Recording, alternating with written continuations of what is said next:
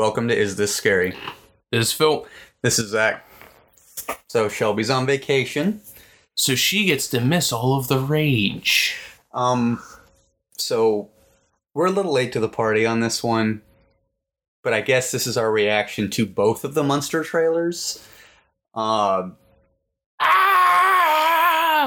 what are you doing? I know that this is a pet project for Rob Zombie and Sherry Moon Zombie, but it looks like Paramount paid Rob to make a movie for Rob because it's this Technicolor nightmare. Herman Munster. I'm aware that this is some sort of like reimagining at the beginning of Herman and Lily's relationship. So Marilyn and Eddie don't even exist yet. That's not the problem. The fact is, I don't know that this hurts me on the inside because Rob Zombie is a self-confessed Munsters super fan. You could have fooled me because watching this, I don't believe he's ever seen an episode of the show. So for me, one of the big things about it is the fact that, yes, the Munsters came out in what, the 50s? 60s? Yeah. You could have left the special effects back in the 60s. We have new special effects. I'm not even just talking about CGI and stuff. You could have just done better practical effects. It just looks so bad. It looks like a campy film out of the 60s. I mean, just with a lot of color. Sorry. You know what this would look really good if it was? What's that? If this was a college student film, I would be impressed. Yeah. The fact that this is a studio picture that had a 10-month shooting cycle. This hurts my brain. The grandfather. Daniel Roebuck. Okay, Grandpa looks great.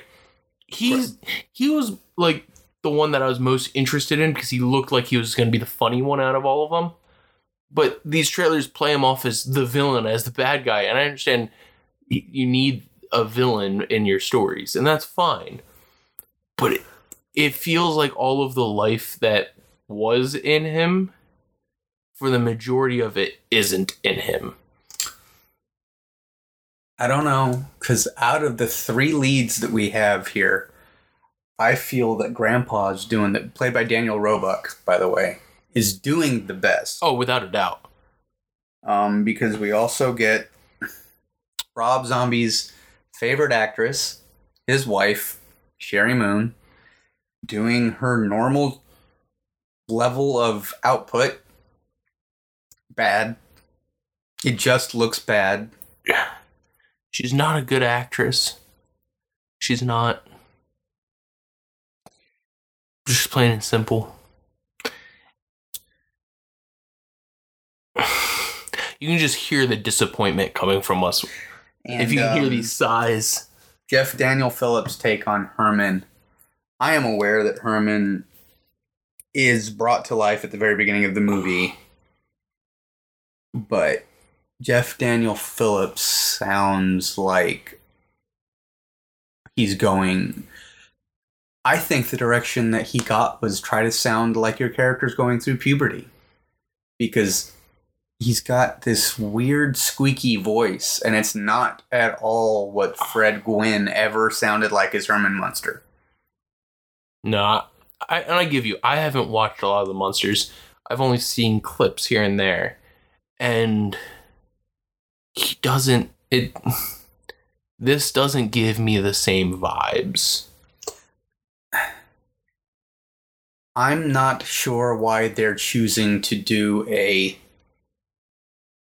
basically, why are we doing a romance comedy for this? This is not a rom-com. This is a family comedy. That's what it was written at. The Munsters was oh, God. I am so disappointed right now. But anyway, the Munsters was brought into being as basically Leave It to Beaver, but the monsters are the family and they're the normal ones, and all the plain-looking normies have all the hang-ups and all the issues. And that's how the show was played, and it worked really well because we're talking about a show that ran for, 2 seasons? Yeah, ran for 2 seasons from 64 to 66, and we are talking about it in 2022. It's a show that made an impact. It's a cultural touchstone. It's one of those things that people keep going back to. They're very fond of it because it has lasted the test of time. This is not the way to pay an homage to it, and I'm glad it's not an official continuation or reboot or anything. This is a different universe for the Munsters, but I don't know that I want to visit this one. Well, see, I find it hilarious, real quick, though, the fact that I didn't realize they were still doing straight to DVD. Oh, yeah. This is supposed to go straight to Blu-ray, but not just that. Instead of dropping it on Peacock, Universal's own streaming service, they're dropping it on Netflix. Yeah, Universal seems to have so little faith in this project, they won't even put it on their proprietary network. I am extremely worried. I didn't think I had to be. Because all of the black and white stills that we got, the costume design and everything, the costumes look great. Hear me out. But that's about it. They spent months rebuilding the house and the road and everything. And it looks like they end the movie there. I think we're going to end the movie getting to Mockingbird Lane, which means that somehow Mr. Zombie has deluded himself enough that he's going to get to make more adventures with this version of the Munsters. But if these 2 trailers are an indication of quality, this is going to be it. Yeah, this is going to be bad. In fact, this might be the last time a studio gives Rob money if this flops as hard as it looks like it's going to. Let's be real here. If that's the case, we might get a good Rob Zombie movie again then. Let's be real here. His best movies are incredibly low budget. This one has a fairly low budget because I actually looked into it, and it is being made by Paramount's crap sequel mill. Like, that's the studio it's coming out of. It's I forget exactly what it's called, but it's not like, this is not a like Paramount Pictures film. This is the let's put out sequels to popular things studio. It is coming out from the Blu-ray mill. Is this what brought us Frozen 2? Is this what brought us Frozen 2? You didn't like Frozen 2? I thought Frozen 2 was alright. I've only seen it like 8 times. One of us has a daughter. Can you guess who it is? The person who has seen Frozen 2 once, or the person that saw Frozen 2 8 times? But back to the point at hand. This movie's not...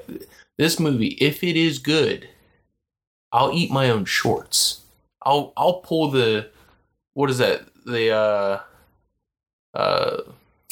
Simpsons gag? I don't remember where it comes from. But it's... I don't think this is going to be good. No. Oh, AVGN. That's who I stole that gag from. Yeah.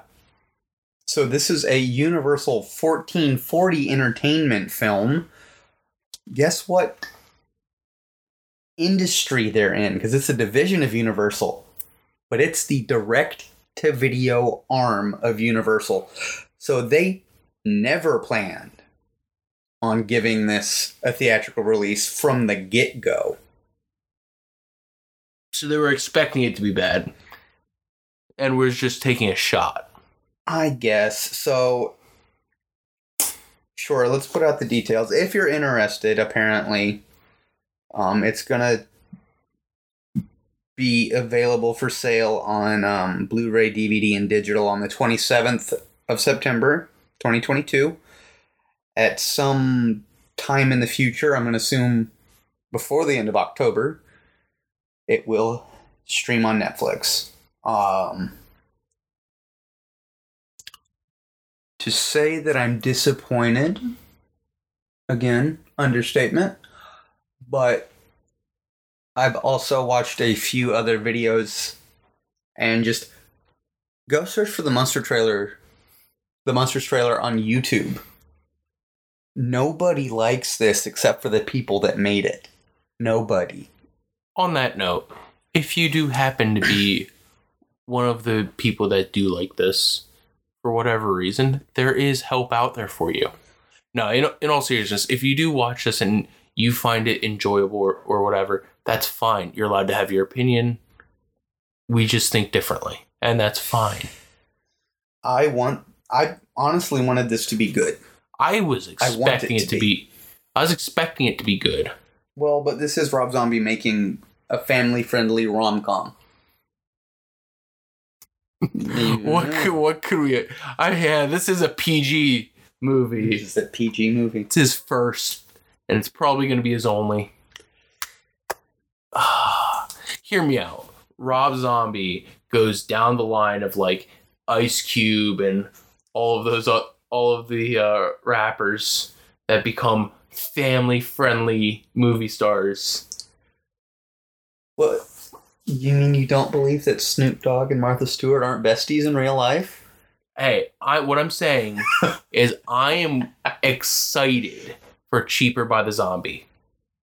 Oh, no. Oh, man. You know what, though? Rob Zombie's Cinderella. It'll be fantastic. Probably the best Cinderella movie to ever exist. Either that or they should let him have a crack at Mary Poppins. Oh, gosh. The worst part about this is we're both big fans of Rob Zombie. Specifically his music. His music's great. I was going to say, I've been listening to Rob Zombie's... I bought his debut solo album in '96 on CD when it was a current bestseller. I've been a fan of his since the late 90s, literally. And obviously, at that time, I immediately discovered White Zombie because that was the only backlog. And I was like, wow, all of this music is great. And then he continued to make pretty good music. It went downhill a bit, which happens. And then he made his super indie darling, House of a Thousand Corpses. And it's great. And, well, but then he made Halloween. And it was watchable. The first Halloween has some really fun parts in it. It does. And then somebody let Rob do whatever he wanted in Halloween 2. And he didn't want to do Halloween 2. I know. The only way... That was his bargaining chip.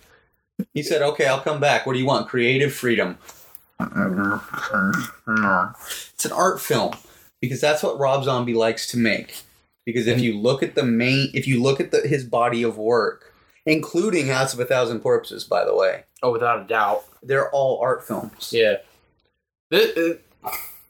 Except for the first Halloween. That's a studio picture. Oh, yeah. And it looks like one. Yeah, because he had people telling him no. He had reins. People had reins on him. Yeah. But this movie, The Munsters, it looks like an art house film that someone's trying to make an art house family friendly movie.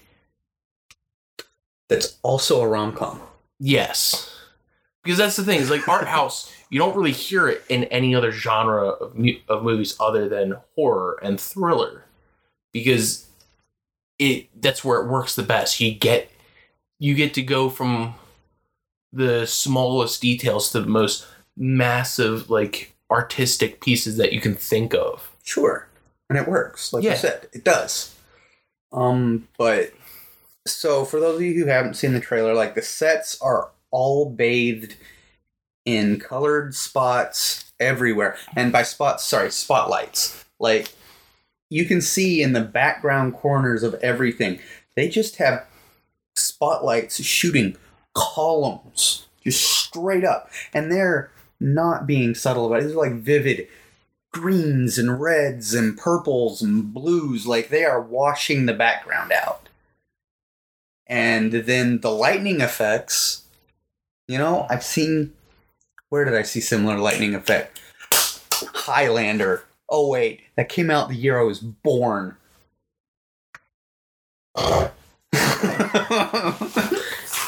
That was more believable lightning effects. So we have lightning effects from 1986. I'm sure that Jeff Daniel Phillips, who is a capable actor and has actually proven that in the past, did his best with what Rob Zombie gave into him. Daniel Roebuck looks like he's going to turn in a good performance despite everything that's happening on screen. And Sherry Moon Zombie's going to do whatever the hell she does on the movie. She'll be there. Yep. She will be there because Rob Zombie's doing the movie. And then, there are quote-unquote homages to the 60s. You literally get a moment where Herman grabs one of his bandmates and throws him to the side, and you get a cartoon crash noise and a puff of smoke. And then there's a scene where a lady in a witch costume gets a look at the family, and they literally do the loopy, oh my goodness, faint, goober sound effects. And when she hits the ground, there's a crash noise. See, if you're gonna try to pay homage to 60s slapstick stuff, you can do it. And that's fine. Update it. Don't take jokes that weren't funny. Don't take jokes that weren't funny back then and just put them on screen without editing them. Well, audiences in the 60s didn't buy this. I'm going to use it. So something I found really odd at both of the trailers, they go to this club scene where and it's like a music club rather than a dancing club. If I looked right, I think they're calling the club Zombie A Go-Go or something. Something like that. And I'm sitting there, the big worry that I see with that is Rob Zombie just gonna ham fist his music into this? It'd be the best part of the movie by accident. Because you have Herman singing on stage and everything. It's is Herman just gonna be the stand-in for Rob there? Is that what we're doing? I mean, the way Herman was emoting, he could have been singing a Rob Zombie song. That's what I was thinking. Yeah. Okay, that's a good point. And when I saw the zombie on it too. I didn't see the go-go. I thought they were aiming for kind of more of a stylized marquee, and it was telling you what was playing. Well, what do I know? However, You know what, though? I can almost bet you I know the name of that band. It's Herman and the Munsters. Oh, God. Question for you. Where is Mockingbird Lane? Where is it supposed to be? So, Mockingbird Heights was in New Jersey. That's the fictional town. And this whole rock scene or music scene is taking place in Transylvania. Yes. Where's Go-Go from? Is that from Jersey? No, it's from DC. DC is Go-Go. Go-Go is DC's music. If you go to DC, that's what people promote. That's what people love to this day. Okay. That's their thing. How big is Go-Go music in Transylvania or New Jersey? Just saying. Okay, and then another thing we had to look up, because I thought about it. Because as long as Rob Zombie has been trying to do this, and with what we now know the plot to be, it being quoted as the greatest love story ever. Yep. So Fred Gwynne was 38 in 1962, and Yvonne DiCarlo, who played Lily in the original, was 42. All right. So Jeff Daniel Phillips is 54 years old. Sherry Moon Zombie is 51 years old, playing younger versions of the characters. The makeup doesn't look that good. No. They look older than what they're supposed to be. They don't look like they look older than the original actors did in the original makeup. Yeah. Oh, man. I just think that he was so hooked on what he originally wrote and who he originally cast. Because this could work. This whole setup, I have no real issue with. The casting is my problem because Rob is using his stable of actors. He didn't try to branch out and pull anybody new in. And there's plenty of new young actors that he could have harped on, that he could have ran to. Come on, and to be fair, they don't necessarily have to be young. What's Natalie Dormer doing recently? Just grab 2 people in their 30s and it would have worked just fine. Yeah. Yeah. Get like your C-list celebrities that aren't doing anything, that are in their early to mid 30s. It would have been fine. They would have been slightly younger than the original actors. I mean, that's what you do. It's you don't do a pseudo prequel with older actors. It's weird. And so what? We're going to get 2 people in their 50s acting like they're teenagers in love? It's not weird or creepy or anything. Oh, this is... The more we analyze this, the more I don't want to see it. And I've been the one actively finding all of the information about this. You were the one that was most excited about this from the get. I feel like I don't remember the main character's name, but from Misery, when he gets his feet smashed in. Yeah. You've been hobbled, Phil? Yep. You know that thing you're excited about? Yeah. Ah! That's what it does to you. It hates you. Screw you. We're going to try to recreate Technicolor in a digital age.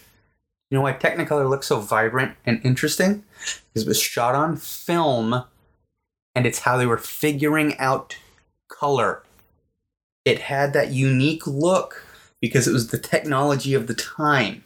You can't recreate it faithfully on a digital medium, and Rob didn't have... I promise you the budget wasn't there to actually shoot a Technicolor film. So it would be very expensive today. Yeah. So now it's just garish. Because that's...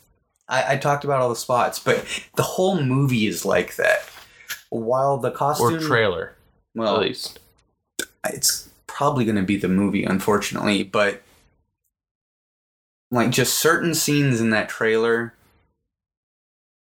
All of the clothing is really bright. Like, it looks like it's high-quality costumes, but why is Herman's velvet suit just a glowing purple? It's a lot. It's a lot. I don't know. I don't have an answer for you, man. I don't have answers, man. Really don't. And I know we kind of disjointedly analyzed this, but if you've listened to any episodes of this podcast, this is how we do it. Well, you already know what to expect from us, so. Yeah. I guess in closing, all I have to say is, I'm worried. Why you hurt me? Why you hurt me, Rob? Why? Okay. And if you noticed at the beginning of the episode, we found some theme music. Yay, music, yay.